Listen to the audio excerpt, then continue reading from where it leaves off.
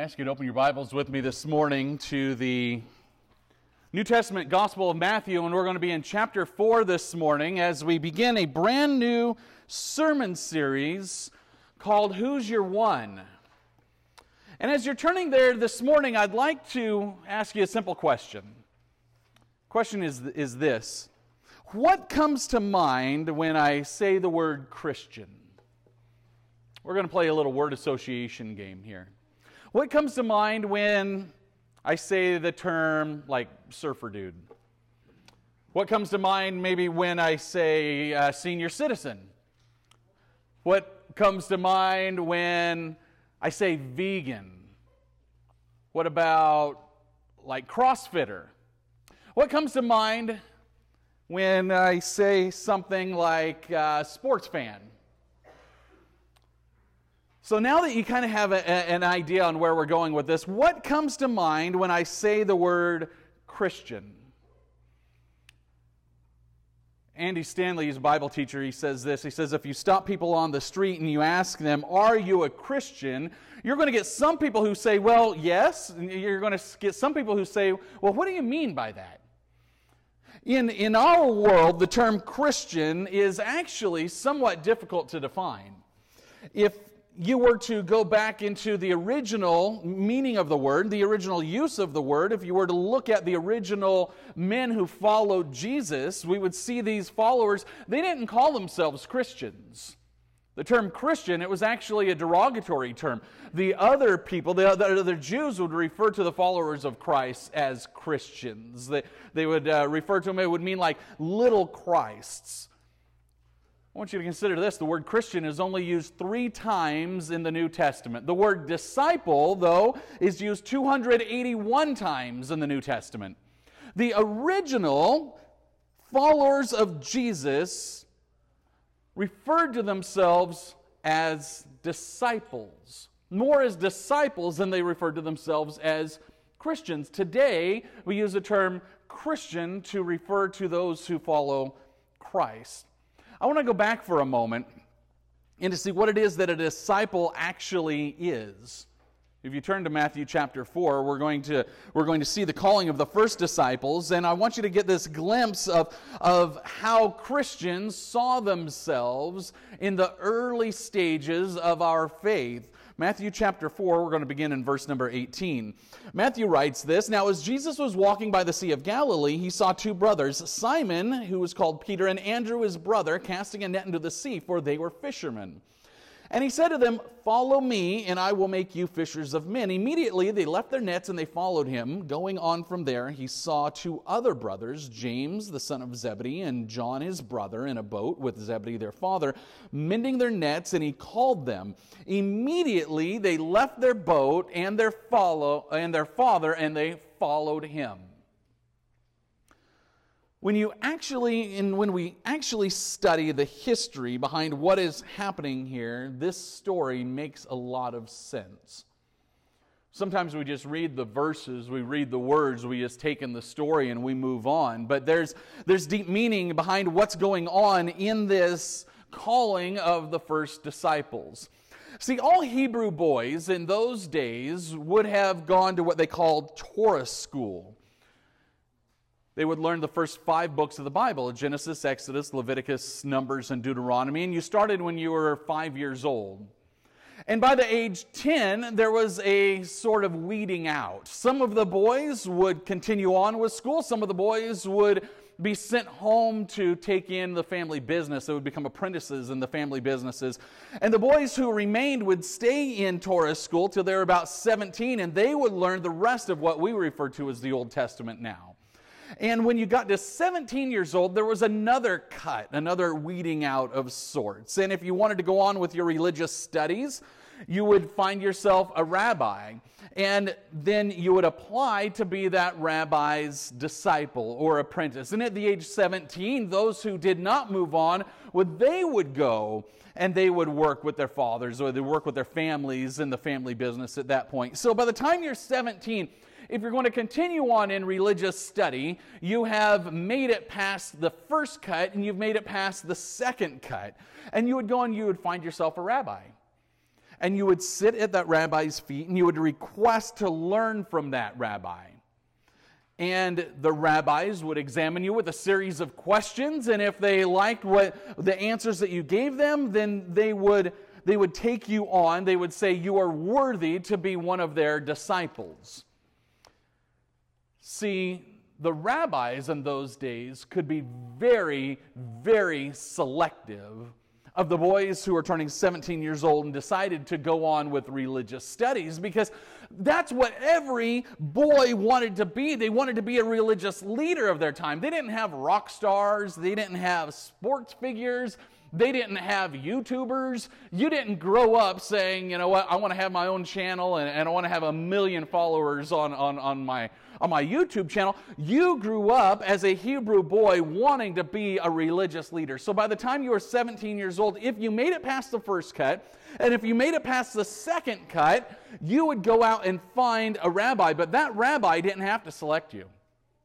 They could be very selective. They were only going to choose the smartest, the most talented boys to be their disciples.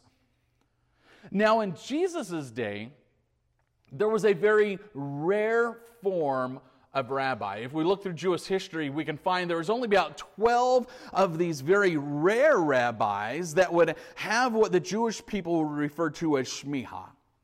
It's a Hebrew term, and this term actually it translates into the word authority.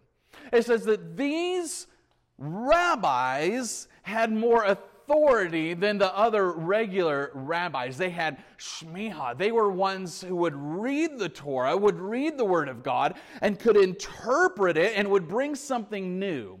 See, most of the rabbis in those days, they weren't bringing anything new. They were telling you what it said. They were just repeating what others had said. There was a very rare form, a rare rabbi that would come with this authority. These were masters of the Torah. They had this spiritual authority because they can interpret the Word of God, and they would be looked at as those who were so close to God that they could give new insights on Scripture.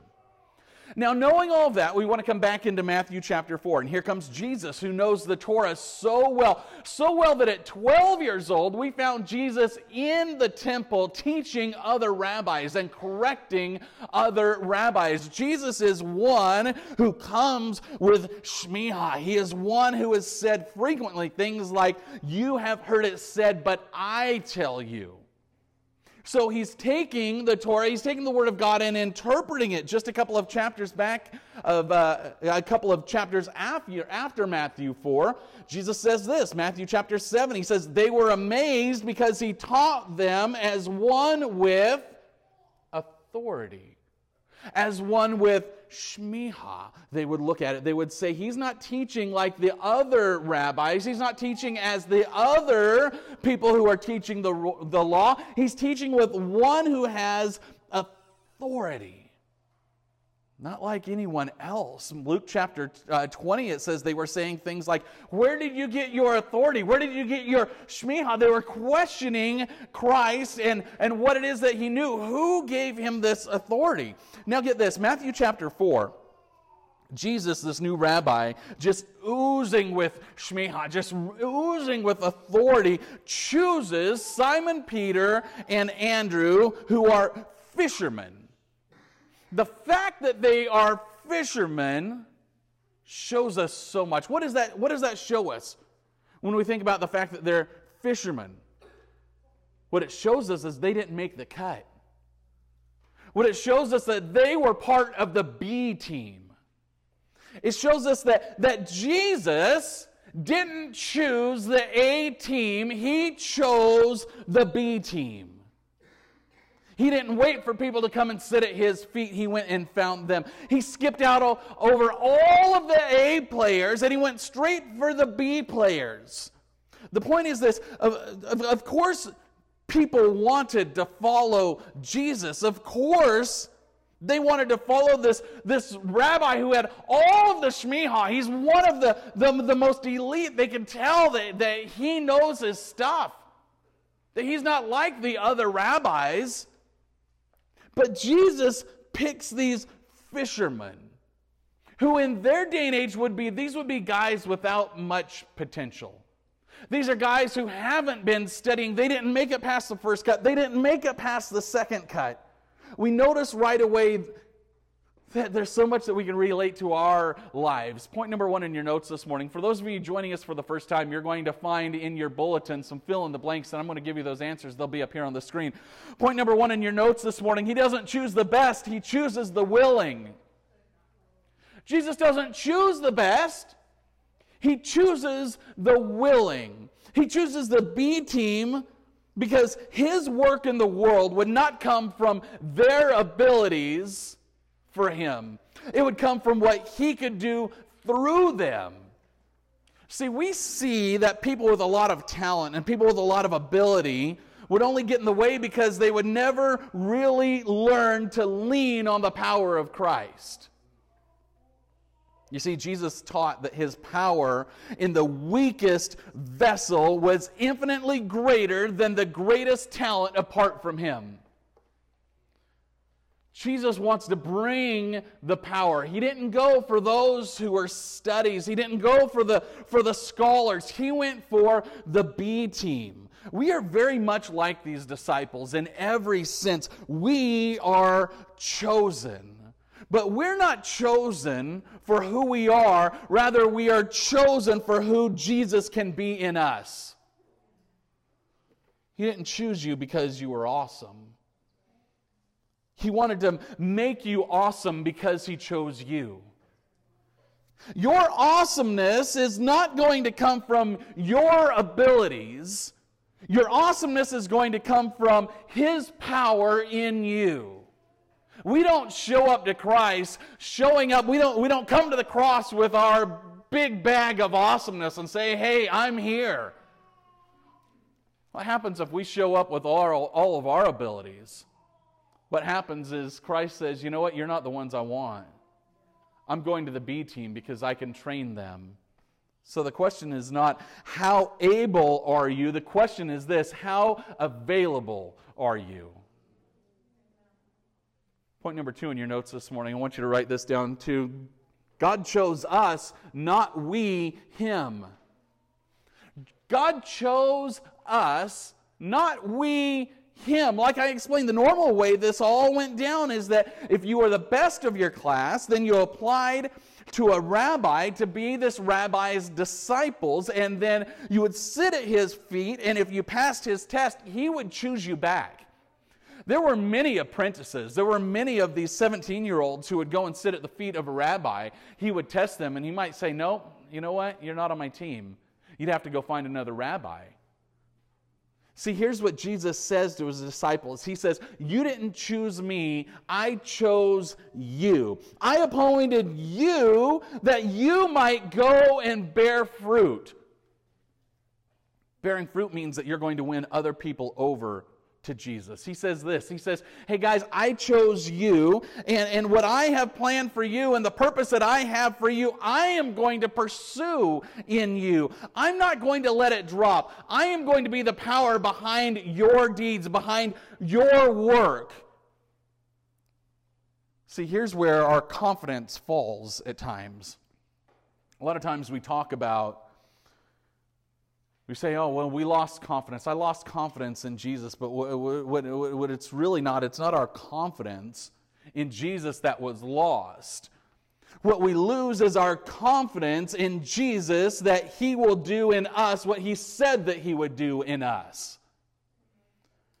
Good example is in Matthew chapter 14. We see just a few chapters after this that Peter, who is then in the midst of the storm with the other disciples, and they think that they're going to sink.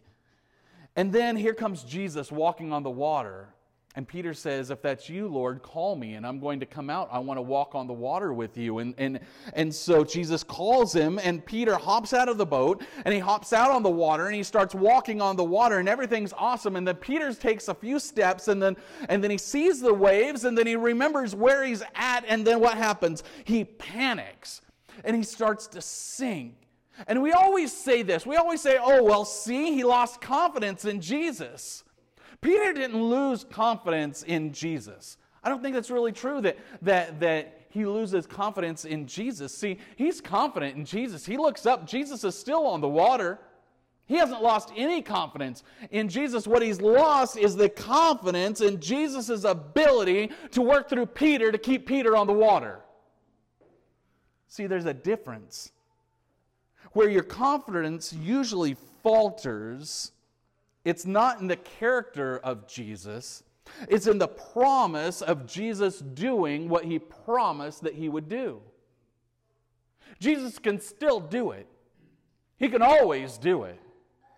Jesus can always walk on the water. What we lose at times is that confidence that Christ is going to work through me with the power that he promised to work through me with.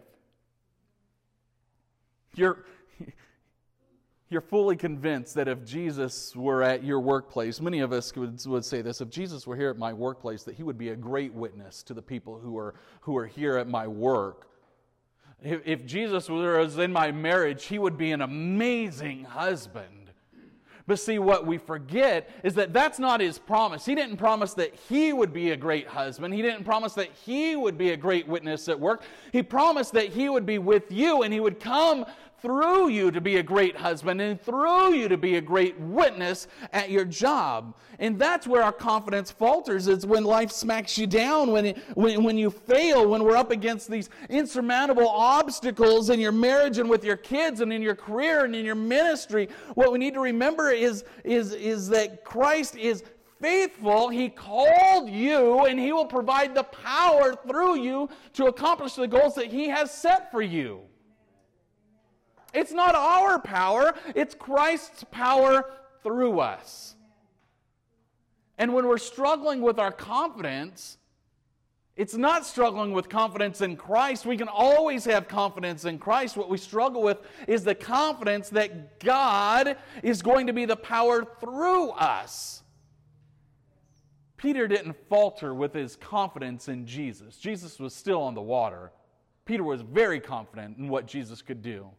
What he struggled with the fact and the thought that Jesus cannot provide the power in me that I need to stay on top of the water. In our world, sometimes we'll struggle with Jesus will not provide the power that I need to be a witness to people at work. Paul writes this to the church in Philippi in Philippians 1, verse number 6. He says, "For I am confident of this very thing, that he who began a good work in you will perfect it until the day of Christ Jesus." See, when Jesus chose you, he had a plan. He has a plan that's all the way worked out. When he chose you, you got a glimpse at the very beginning of that plan. He had a plan for your marriage. He had a plan for your family. He had a plan for you to bring forth fruit, and not a bit to depend on the amount of energy and the amount of ability that you bring to the conversation. See, Jesus didn't choose you because of your ability. He chose you for your willingness to allow Jesus to work through you. You really don't have to come to Christ with any ability. He's going to bring that. What it depended on was his ability to do it through you. And we've got to put our confidence in that. We don't put our confidence in ourselves. We put our confidence in the fact that Jesus promised that he would be the power working through us. Point number 3 in your notes this morning is this. He commands us to spiritually reproduce. We are commanded, disciples by definition, spiritually reproduce. We see that to be a disciple, we are to reproduce. Matthew chapter 4, verse number 19 says this, "And then he said to them, 'Follow me, and I will make you fishers of men.'" This is an essential part of being a disciple of Christ. It's not something that is for a few of us, it is something that is for all of us. The fact that Jesus said, to do this, you cannot do this apart from being my disciple. If you want to be my disciple, being my disciple means that you must spiritually reproduce. They are one and the same. Being a disciple, it's part of the package.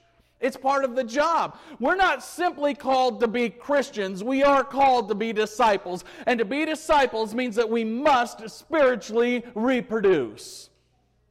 It's not just for some of us. The Great Commission that Jesus gave to this world in Matthew 28, the last thing he said before he ascended into heaven was this. He said, "Go therefore and make disciples of all nations, baptizing them in the name of the Father and of the Son and of the Holy Spirit." God's plan for his disciples through the Great Commission, it was not something. His plan was someone. It's you. You are God's method.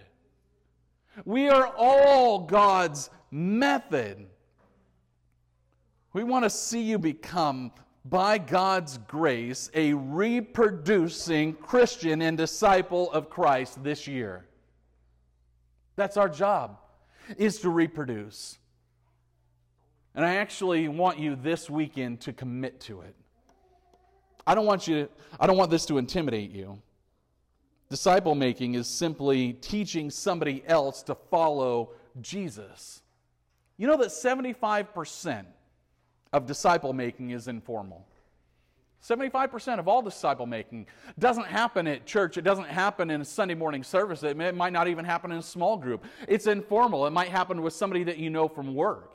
Maybe it's a neighbor. It's outside while you're watering the grass or you're taking the trash out. It's a setting that just happened to happen. It doesn't happen to happen because we just happen to be there. It's because Christ led us into that conversation with somebody to talk to them about Him.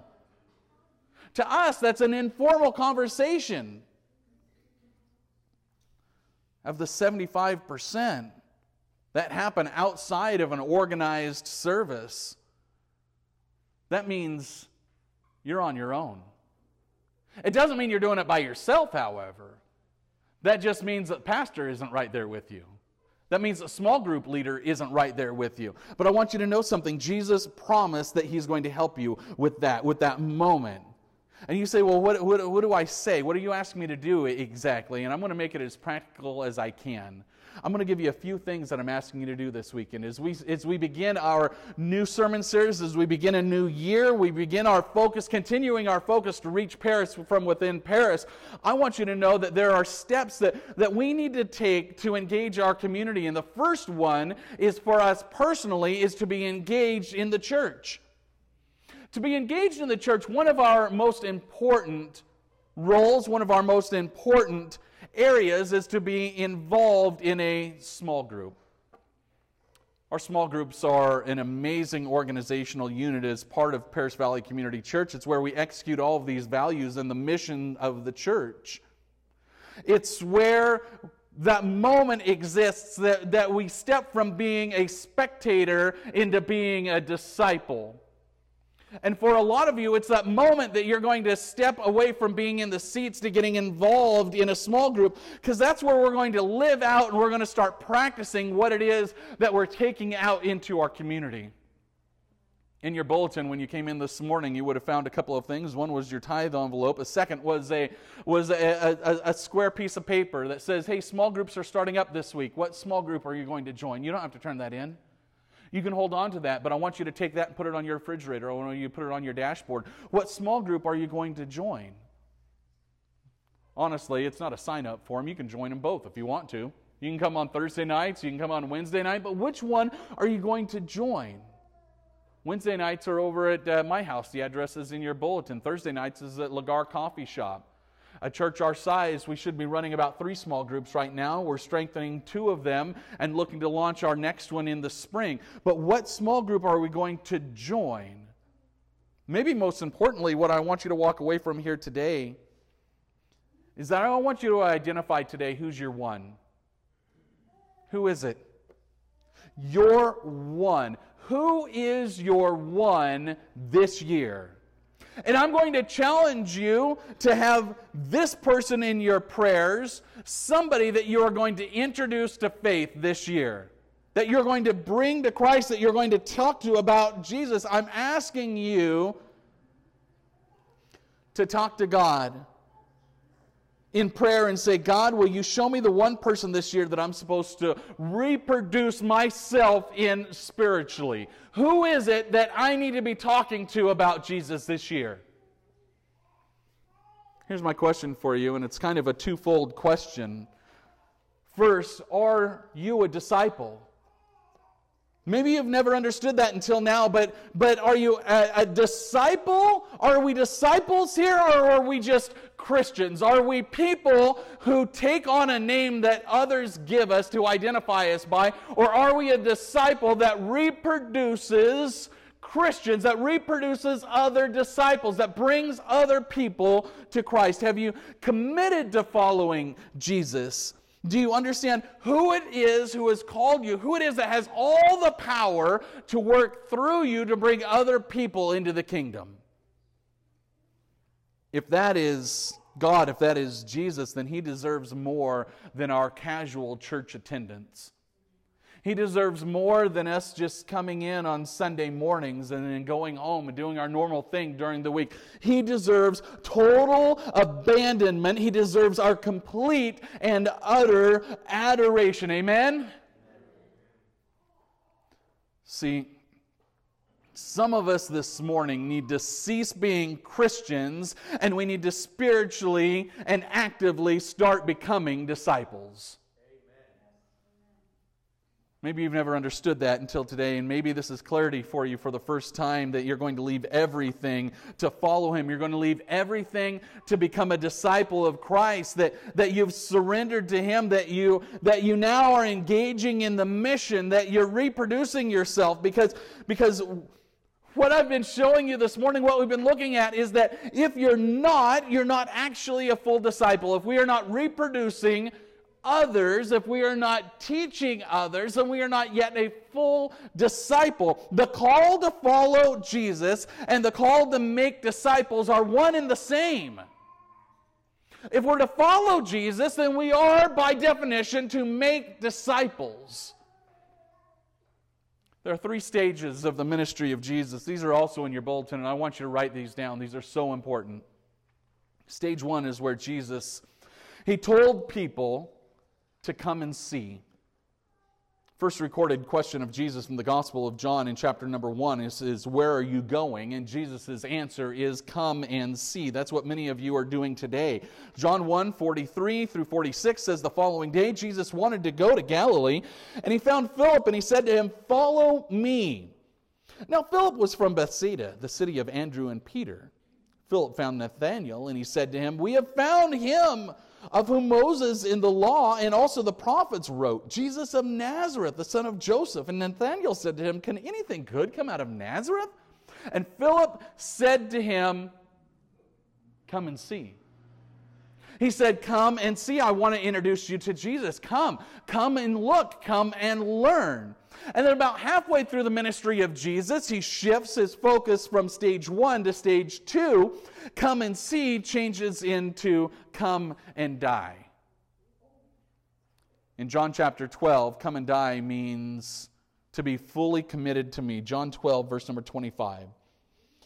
He who loves his life will lose it, and he who hates his life in this world will keep it for eternal life. If anyone serves me, let him follow me, and where I am, there my servant will be also. If anyone serves me, him my Father will honor. Then right towards the end of His ministry, before He ascended into heaven, He changed one more time to stage number 3. And He said, go and tell. Go and tell. Come and see. Come and die. Go and tell.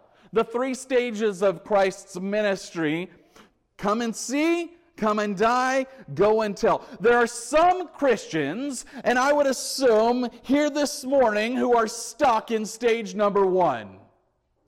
We're stuck in come and see. This morning I'm inviting you to stage number 2 and stage number 3. It's time now when I'm inviting you to get off of the sidelines and to come and die, and then to go and tell, because that's what a real disciple is. Not just those who are going to come and see. We have to start with come and see. But we don't stop there.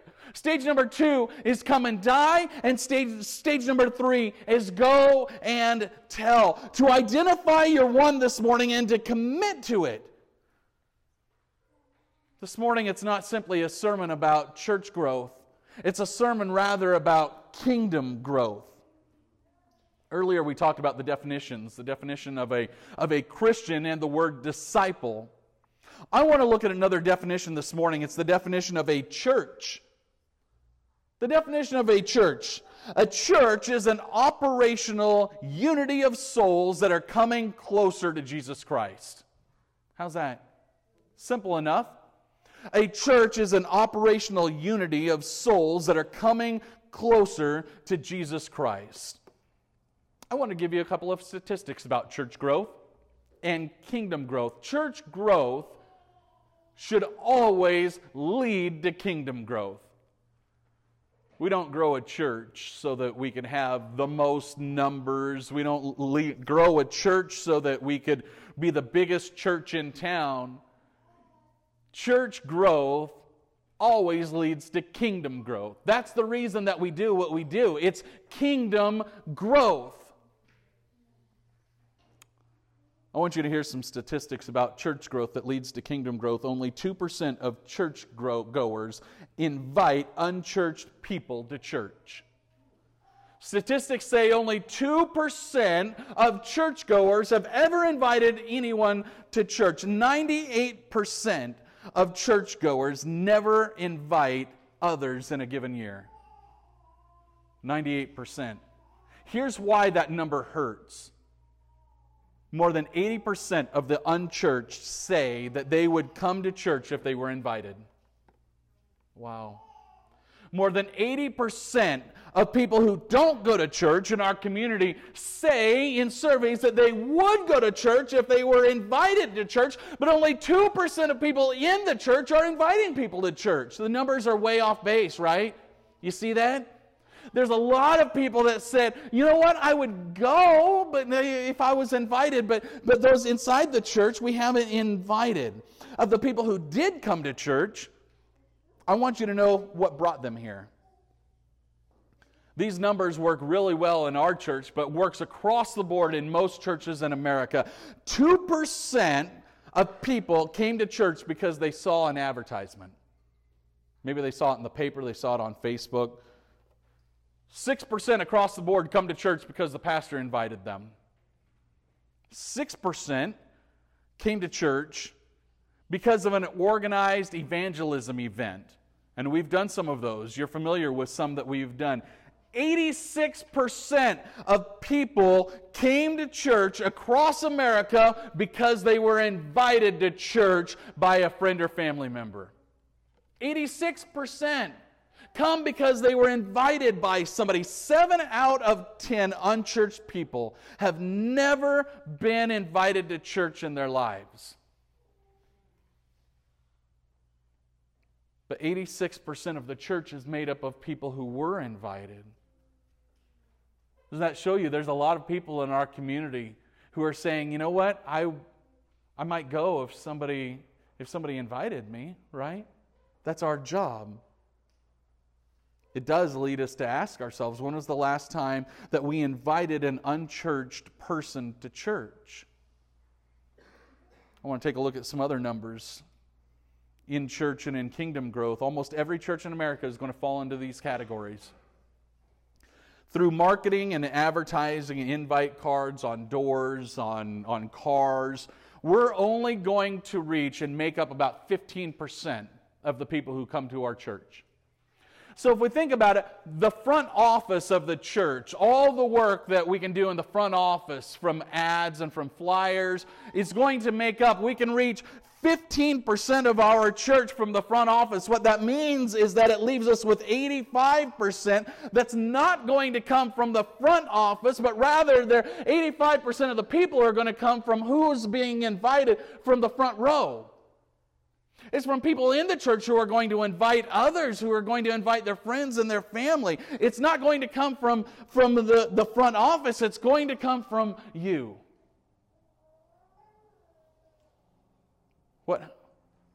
What happens if we leave inviting the church to only the people in the front office of the church? If we leave the invitations to the organization, what that means is that we're going to miss an 85% mark.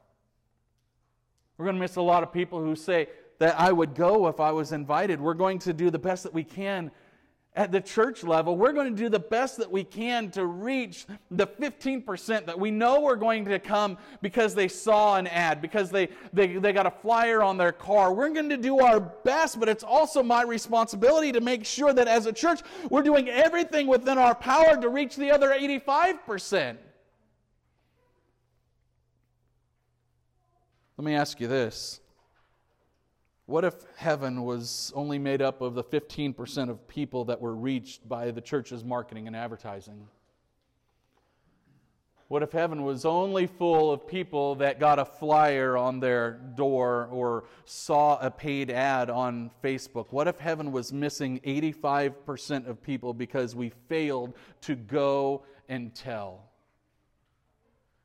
Because we just failed to invite others. Ephesians 4:12, it gives you my job description. My job description is to equip the saints for the job of ministry. It's a reminder to us and to everyone here, if the church leadership is to equip the saints for the job of ministry, then that means that we are all ministers, right?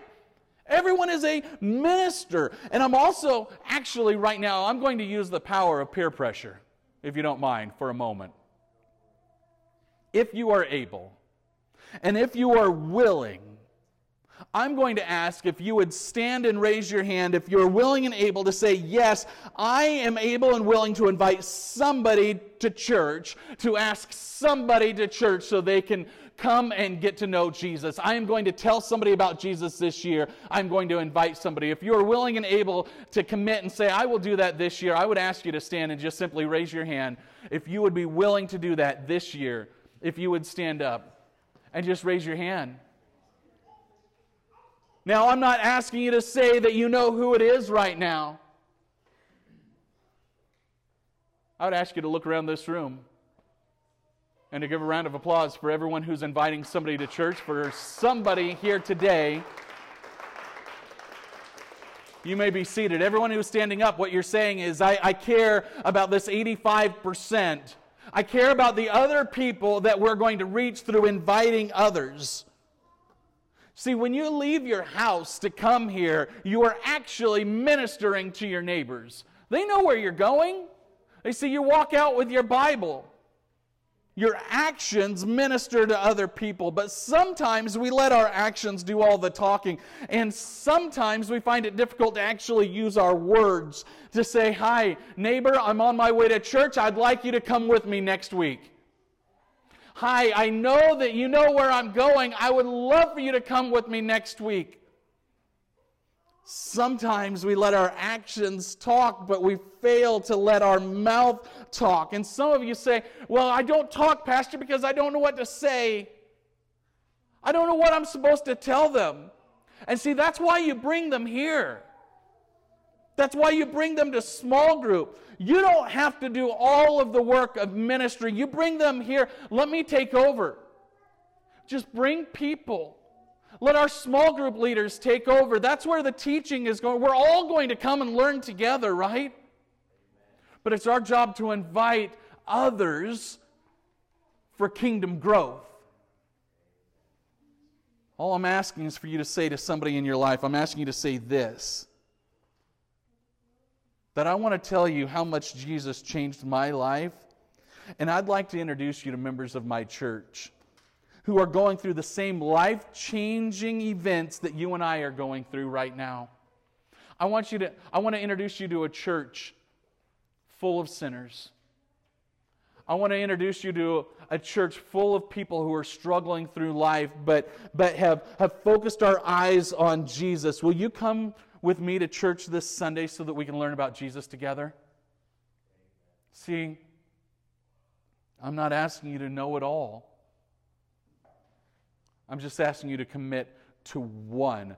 I'm asking you this morning to commit to bring the 85% to church. Those who said, I will go if somebody invited me, I'm asking you to be a little more than that 2% of church members who will invite. I'm asking you to be 100% of church members who will invite somebody to church. It's not for the church, it's for the kingdom of God. Amen? What I'm asking you this morning is, who's your one? Who is it? Who's your one? Who is it this week that you're going to invite to church with you? I'm not asking you to bring 85%. I'm not asking you to bring 15%. Today I'm asking you to reach one. Who's your one? In your bulletin, point number 4 in your notes, it just says that. It says, my one is, and there's a blank right there. I want you to write a name in that spot. Who is it? Who is it in your world? Who is it in your apartment complex? Who is it at work? Who is it at Starbucks? Who's your one? It was about 2 years ago. Kelly and I were invited to a Christmas party at another pastor's house, and the invitation specifically said, you don't have to bring anything. And it was referring to the fact that you didn't have to bring a gift for the gift exchange. But Kelly had told me, and she had reminded me, it's customary when you go to somebody's house for an event like this that you don't show up empty-handed. Ladies and gentlemen, I pray for those at Paris Valley Community Church that we don't show up to the door of heaven empty-handed, that we show up with those people who we have brought to heaven with us. Amen? That we show up with people in our hands. We say, God, I brought them with me to heaven. Is that okay? God's going to say, bring them all. Bring everyone you know with you. But it starts with one. Who's your one? It starts with, who is it that we're going to be praying for? Who is it that you're going to speak to about Jesus? Who is it that you're going to invite into the kingdom of heaven? See, Jesus is telling you the same thing that He told His disciples. He's telling you, go and tell. We have to go and tell. And once you tell, He's telling you to then go and tell others to come and see. That's what we do. We've got the command to go and tell. What we're telling other people is come and see. And then their 3 stages start. It's their turn. Ladies and gentlemen, our vision at Paris Valley Community Church, it takes flight in 2020.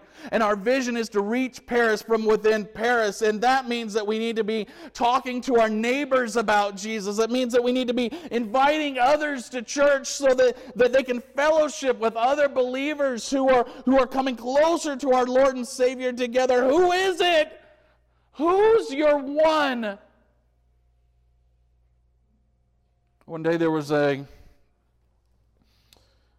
old man who was walking along the beach. It was littered with thousands and thousands of starfish that had been washed ashore by the high tide. And as he was walking, he came upon a young boy who was eagerly just throwing these starfish back into the ocean one by one. He's just picking them up and tossing them into the waves. And puzzled, this old man, he looked at the young boy and he asked what he was doing. And without lifting his head up from his task, this young boy just simply said, I'm saving these starfish, sir. The old man just chuckled aloud, and he said, son, there are thousands of starfish, and there are only one of you. He says, what difference can you make? And the boy picked up another starfish, and he tossed it out into the sea, and he turned to the old man, and he said, I made a difference to that one. On April 5th of this year, 2020, we're going to be celebrating a very important date in our church. We're calling this Sunday 100. It's the week before Easter. We have a goal for that Sunday of having 100 people in church service that Sunday to grow the church and grow the kingdom attendance starting on that date. But see, before you can get to 100 people, you have to start with one. It's not church attendance, it's kingdom attendance. There's not a single person in this city who we don't want to see in heaven. We need the attendance of heaven to be bursting at the seams, of heaven to open up to 3 services and 4 services because there's not enough room. I'm sure God will make more room. So you don't get the impression that we simply have to work to get 100 people in the church, because that's not the goal. It's not simply a goal of people and church numbers. Everything that we do is about kingdom attendance. It's about kingdom growth. But it all starts with one. Actually, it all starts with us. It all starts with you. Your church will take care of 15% that are going to come. Survey says that they're going to come because they saw an ad. They saw something that we do from the front office. Our job is to reach others. We all have that job. We all have that responsibility. It's not just for some of us, it's for all of us. Who's your one? Who is it this year that we're going to bring to Christ? Who is it this year, this week, that we're going to invite to church? There's so many people in this world who are absolutely willing to learn. They're at home right now asking, will somebody invite me? This morning, I want to be a church that's going to invite other people to church. This morning, I want to launch into 2020 the church that won't say no, the church that won't just get into the car and go to church. We are the church that is going to stand up and invite others into the kingdom. Amen? Amen. Let's pray.